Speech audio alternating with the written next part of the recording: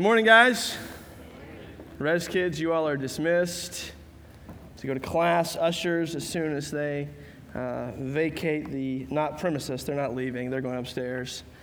Vacate the aisles, you can come forward for our morning tithes and offerings. This morning, we're continuing our series through the book of Exodus, and we're going to be in chapters 5 and 6 again. Like last week, we sort of bit off a really big chunk of the text, and we'll do the same thing again this week. 6 contains a genealogy that's significant, but we're not going to delve into that at much depth. And so we're going to look sort of at chapter 5 and chapter 6 because I think there's a relationship between chapter 5 and 6, between disappointment and the promise of God. So the title of the sermon this morning is Disappointment and the Promise of God. So to catch you up to speed briefly, Moses has encountered God. Despite his questions, his struggles, and his lack of willingness, he has gone to Egypt, and he is beginning the process, right, of leading God's people out of slavery. At the end of chapter 4, things are going pretty well. Moses has gotten to Egypt. He's linked up with Aaron. They've performed signs in front of the people that they may see God's authority is with him. The people believed that God was acting to save them. They bowed their heads in worship. At the end of chapter 4, verse 31, we can see, and the people believed. And when they heard that the Lord had visited the people of Israel and that he had seen their affliction, they bowed their heads and worshiped.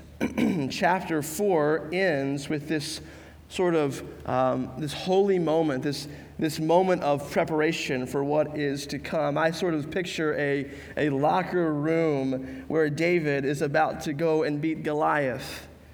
It's the upset of all upsets, and they think they have the secret weapon to defeat their massive foe. I sense a collective calmness and a sense of unity as God's people are gathering, and they're getting ready to begin this process that they believe Moses has come to them to initiate. And so at this point of the text, we expect this ever-increasing escalator of progress, but that's not what we get in chapter 5. Right? We hear that phrase so often, let my people go. And when Moses first utters those words, let my people go, Pharaoh simply says no. In fact, he makes their lives even more miserable than they were. And just as Moses has gained his people's trust, then he begins to lose it.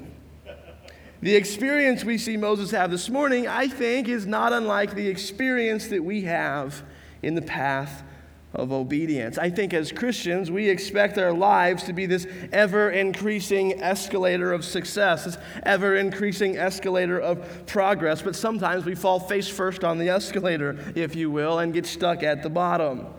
Sometimes we take 10 steps forward and 11 steps backwards. Sins we thought we had kicked come back with a vengeance. Old wounds we thought were healed break open. Bitterness that has lied dormant seeps back into your heart. Or maybe in your Christian experience, you're in a season of victory over sin. Maybe sin issues aren't popping up too much. Maybe you're actually doing well.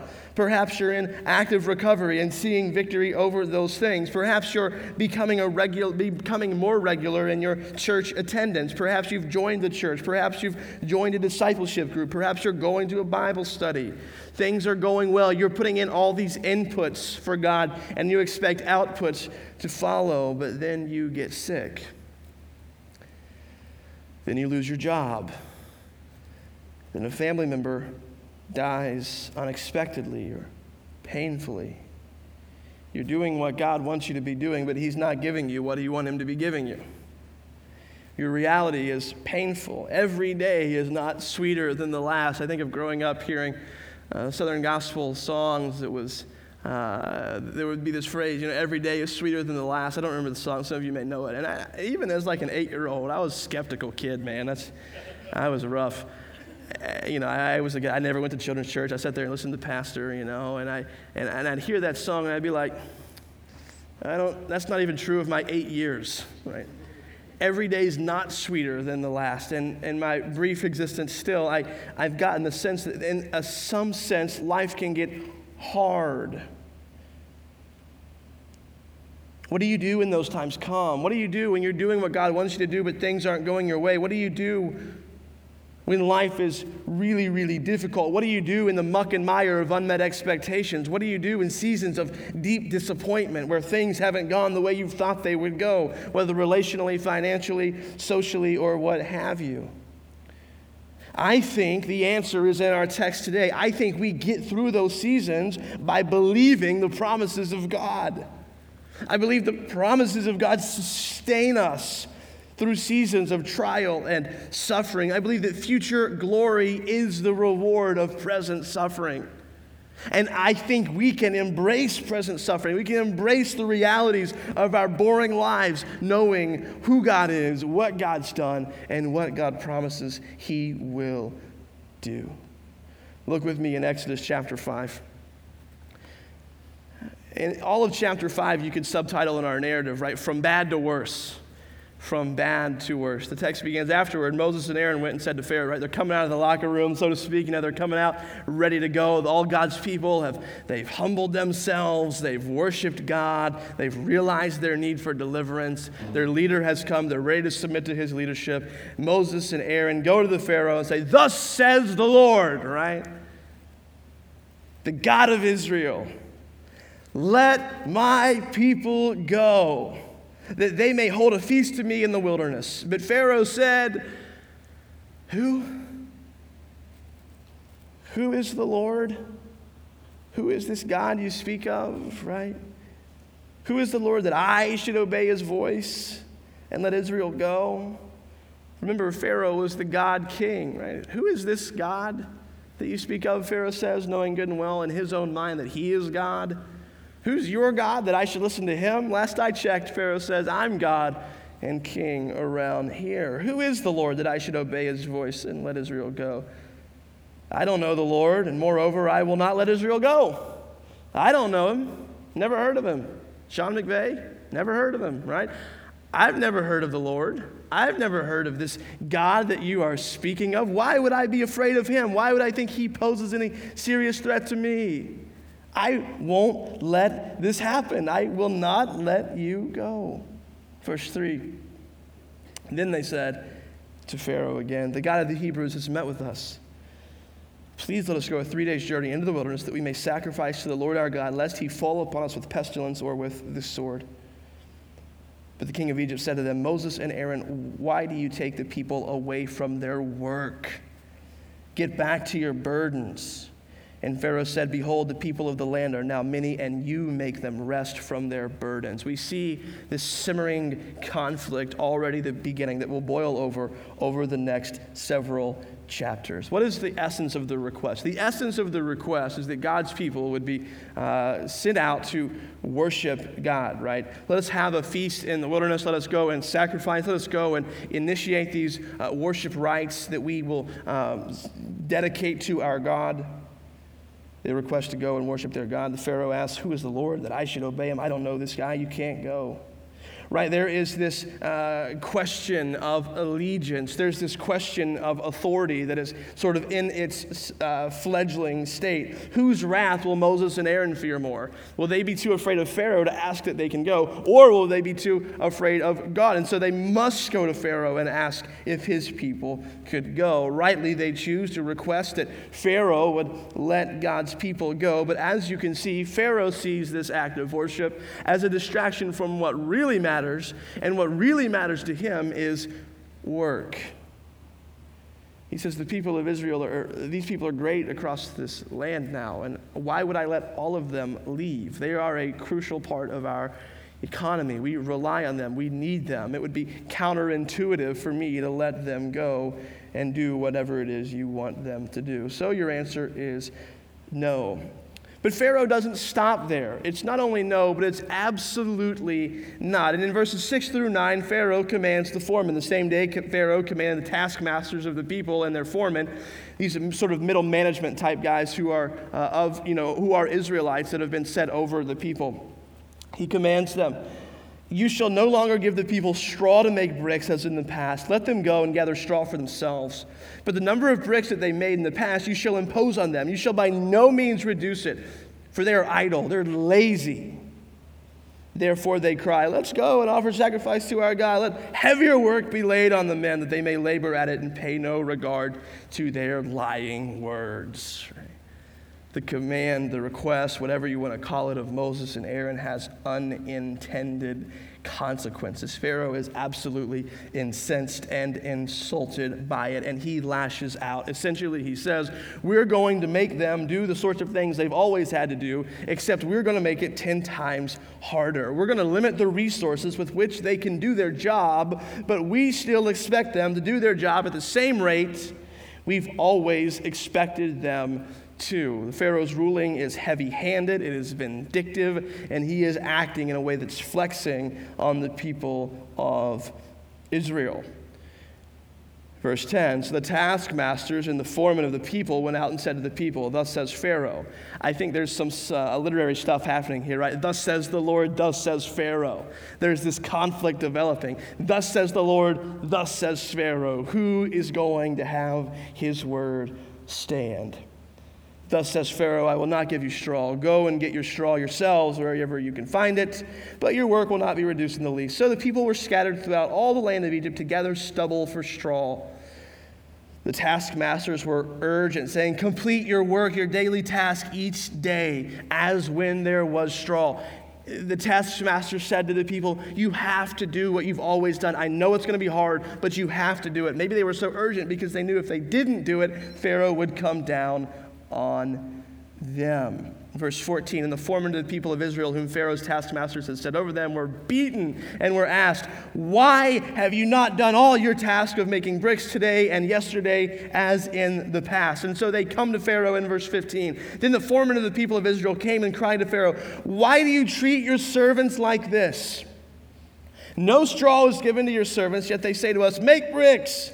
And behold, your servants are beaten, but the fault is in your own people. But he said, you are idle, you are idle. This is why you say, let's go and sacrifice to the Lord. Pharaoh's going back to that because that is what has driven him crazy. Saying, you're lazy, you want to worship God, and this is what you're going to get. You have earned this because you're not living for me, you're living for someone else.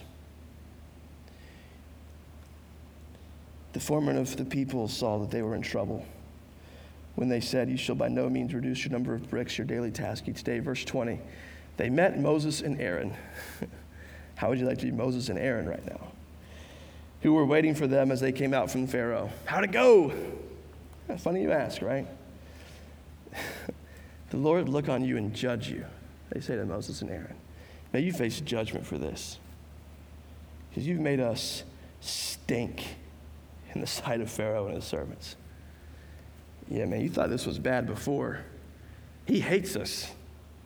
And not only does he use us now, but he uses us and he hates us. He's furious about your request. He's making our lives absolutely miserable, and there's no sign that he's going to relent. I hope God judges you for this, Moses and Aaron. I hope you realize what you've done. You've ruined our standing with Pharaoh. You've made us stink in his sight, and you guys have put a sword in their hand with which to kill us. Then Moses turns to the Lord in verse 22 and said, O Lord, why have you done evil to this people? Why did you ever send me? For since I came to Pharaoh to speak in your name, he's done evil to his people, and you have not delivered your people at all. Let's set the stage for us, right? The middle management folk are pushing the Israelites to work harder. These same people are beaten for lack of output. These terrible jobs have gotten even more terrible. They cry out to Pharaoh to no avail. Then they turn on Moses and Aaron. You guys have done this. You've made us stink in the sight of Pharaoh. You've put a sword in their hand to kill us. It's your fault, Moses and Aaron. You got us into this. We never would have done this on our own. If you never would have come, this never would have happened. I think there's a case study on leadership here. This is the part of leadership that no one likes. Moses has done exactly what God has told him to do, and it didn't work. Now, he's the most hated man in Egypt among his people and among Pharaoh's. He's kind of like the kid in class who gets everyone else in trouble, right? He's public enemy number one. Moses has taken this chance, he's taken this risk, he's stepped out in obedience to God as an 80-year-old shepherd out in the wilderness, right? And he's failed. And Moses goes to God with his questions. I think if we're going to give Moses some credit here, at least he doesn't grumble to other people. At least he goes straight to God with his questions. And I think ultimately in his questioning, he's asking two things. The first thing he's asking is this: why are you letting this happen? He's questioning God's goodness. Why are you letting this happen? If you're so good, why is Pharaoh coming down so hard on these people? Why are their lives so miserable? Like, you said you saw this, right? You said their groans have come up to you, and now you've sent me to deliver you. Yet here I am doing what you've told me to do, and their groans are even louder, and their circumstances are even bleaker. Why are you letting this happen? Moses is questioning God's goodness, and he's also questioning God's purpose. Why'd you send me? Why did you send me? Like, why did you come to me at the burning bush? Why did we have that encounter? Why did I come all this way? Why are you letting this happen? Why did you send me? If you're so good, why are these people struggling so much? If you sent me to be here and do this, then I did it, and it's just made everything worse. Obeying God for Moses has not garnered any short-term results. And I think the heart of the question Moses is asking is a question that many of us, if we're honest, have asked of God at some point in our lives, and perhaps you're asking it this morning. God, why am I here? And what am I doing? Why am I here in Charleston, West Virginia, of all places, a city that's losing population, right? Why do I have this job I have? Why do I have these relationships I have? Why am I in this scenario as a whole that I'm in, right? And why is the suffering and the struggle and the difficulty not just fixed if you love me, right? If you love me and you see me and you know all my needs and you're all powerful, then why aren't my needs being met by this all-powerful God? It's a question you might be afraid to ask, but it's a question internally you have certainly asked. And I think it's important to note that God just doesn't answer his questions. God doesn't say, well, let me tell you, Moses, why I called you one more time. Right? Sit down, Moses. Let me explain to you what all of the answers to your question. Let me tell you about my purpose for the whole world and how you fit into that. No, God doesn't answer his questions. He does something better. He tells him who he is, and he tells him what he's going to do. He tells him who he is, and he tells him what he's going to do. Perhaps for some of you, obeying God has not garnered many short-term results. How do we deal with the disappointment then? Let's look in chapter 6 and find an answer. But the Lord said to Moses, "Now you shall see what I will do to Pharaoh. For with a strong hand he will send them out, and with a strong hand he will drive them out of his land." Verse 2, God spoke to Moses and said to him, "I am the Lord." We talked about that extensively last week. Verse 3, I appeared to Abraham, to Isaac, and to Jacob as God Almighty, but by my name, the Lord, I did not make myself known to them. Verse 4, I also established my covenant with them to give them the land of Canaan, the land in which they lived as sojourners. Moreover, I have heard the groaning of the people of Israel, whom the Egyptians hold as slaves, and I have remembered my covenant. God reminds Moses who he is. He says, I'm the Lord. I'm the God of Abraham. I'm the God of Isaac. I'm the God of Jacob. I appeared to them as God Almighty. I appeared to them as the all-powerful one. But God is saying to Moses, I appear to you as I am. I appear to you relationally. I will be for you enough to get you through all that lies before you. I am who I am, and I am enough, essentially, the Lord says. God names himself in relation to his people. I am the will be your God. God promises adoption, that they will become his people and God will be theirs. Finally, I will bring you into the land and give it to you as a possession. I will give you an inheritance. Oh, these are all themes of the New Testament, are they not? Liberation, redemption, adoption, inheritance. Liberation. You with an outstretched arm and great acts of judgment, right? Jesus receives the punishment that we deserve, and through one great act of judgment, God has redeemed all of his people. Adoption is certainly a part of our benefits as a New Testament church. I will take you as my people, and I will be your God, God says to Moses of the Egyptians. In 1 John 3:1, John speaks to us. Look at how great a love the Father has given us that we should be called God's children, and we are. Finally, inheritance. God is promising Moses that he will bring him to the land he swore to Abraham, Isaac, and Jacob, and it'll be their possession. They will have it. 1 Peter 1:4 speaks of an inheritance that Christians get that is imperishable, that is uncorrupted, and that is unfading. I will deliver you.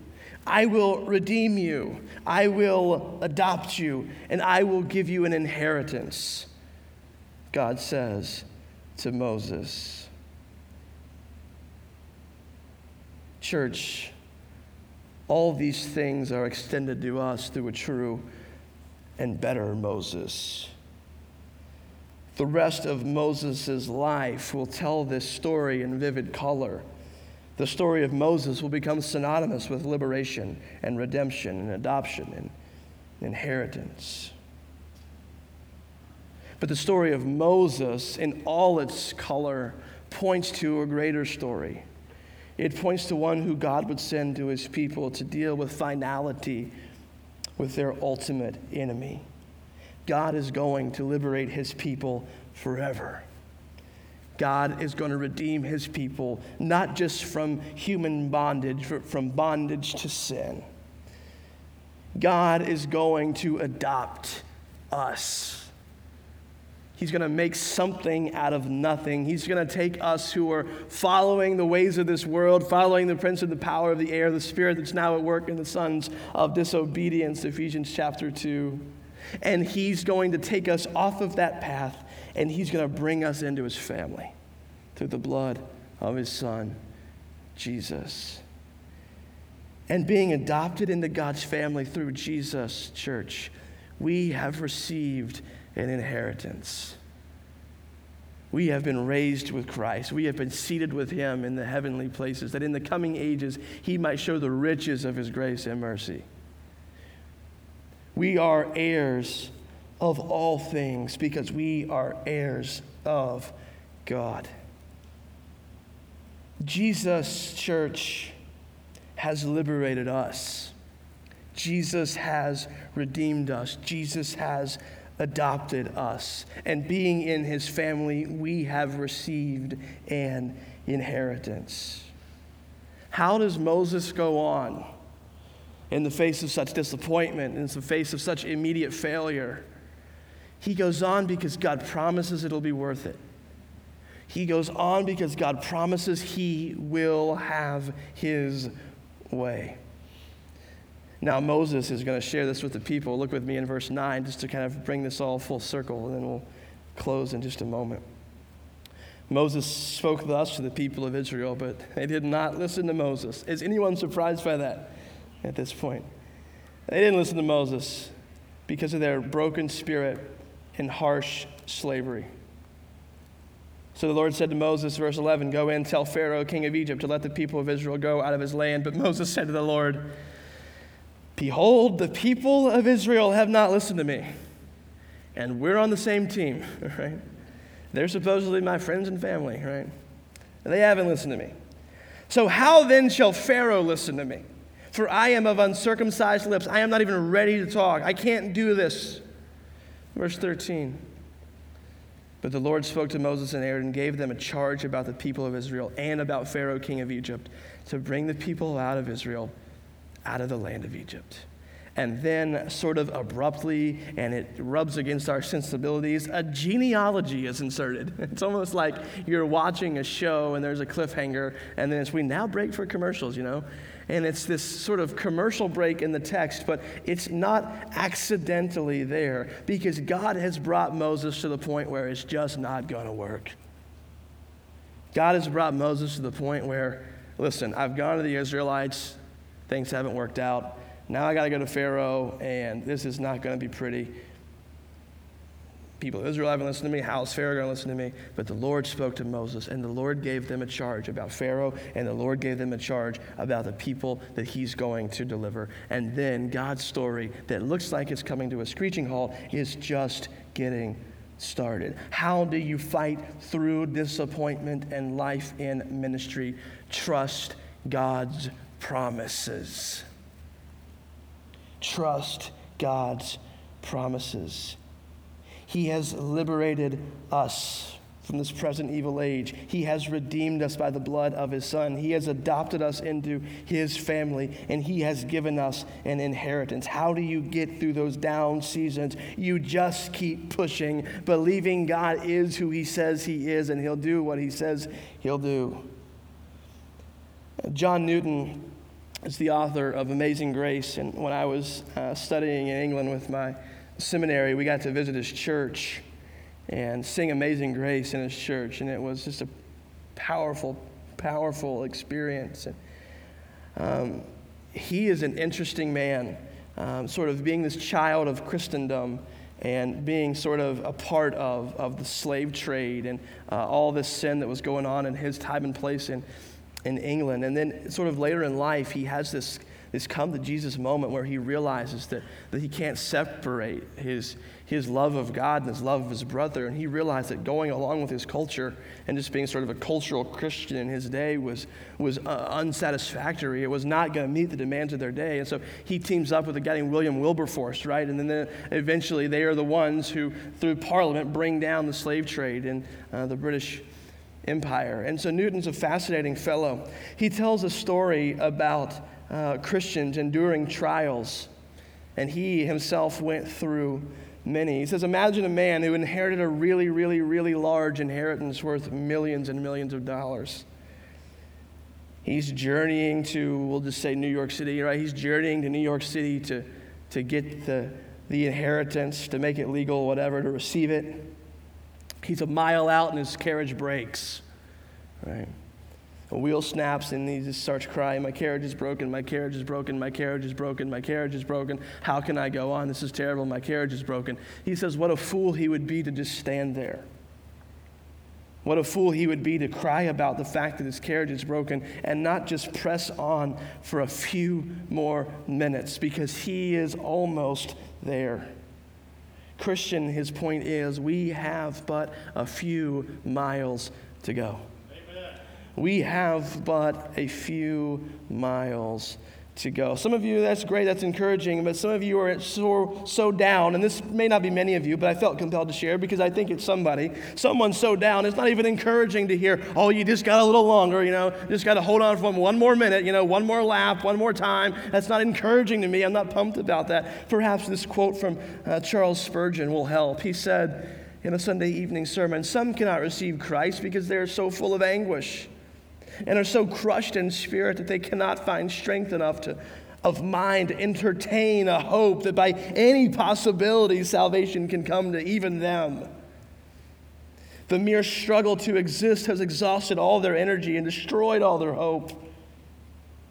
I do not wonder, he says, what a great many are unable to receive the gospel in this city of ours because their struggle for existence is awful. Spurgeon says, how many people are not ready to receive the gospel because their lives are just so hard?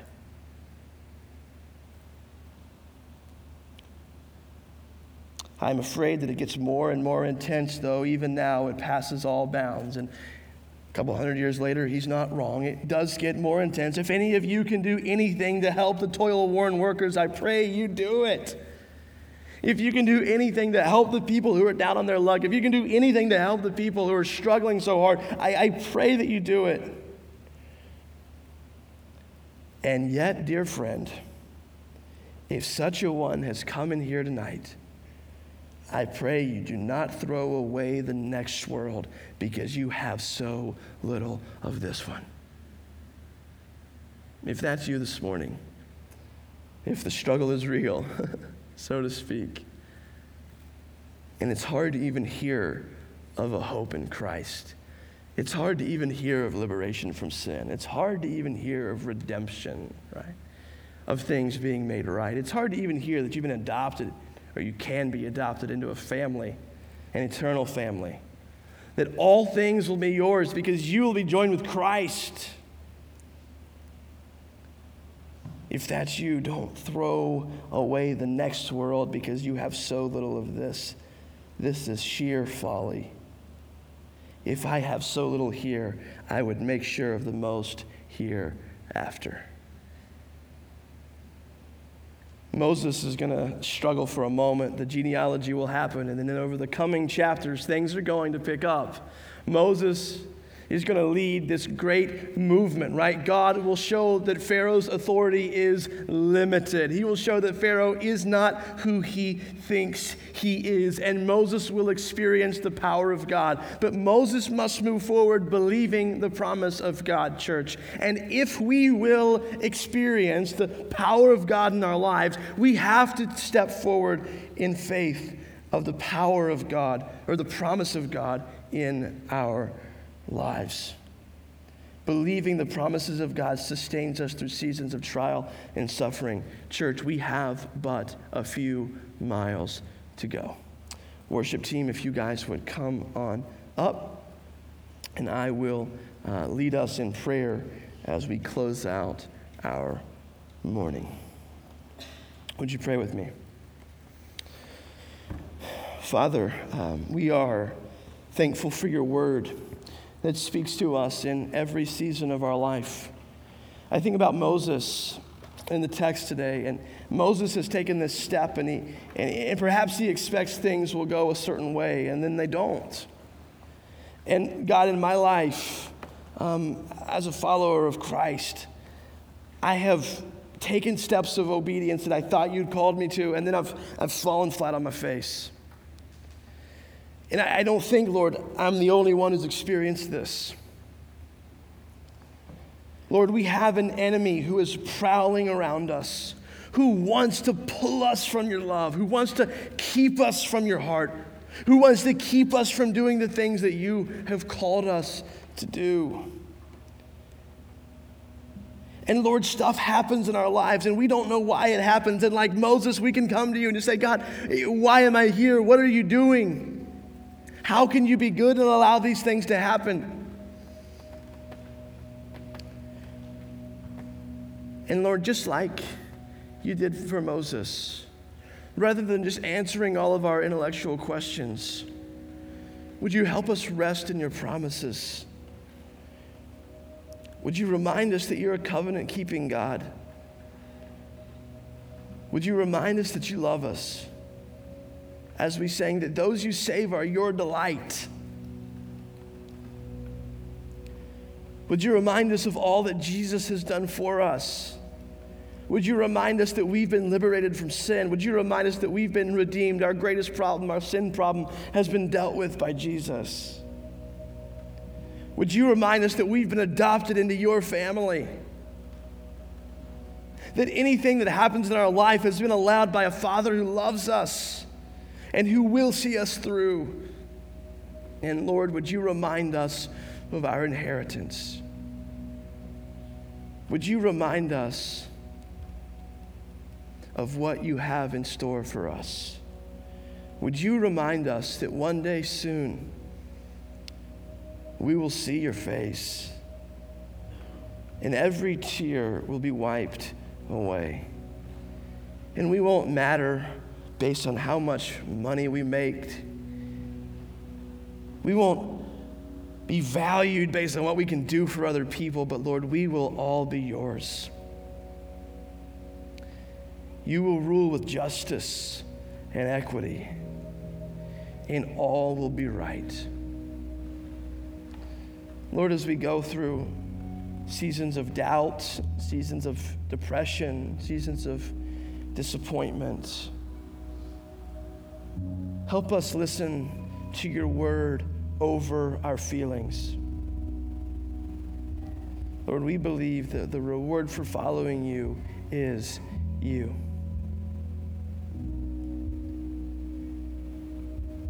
In Jesus' name we pray.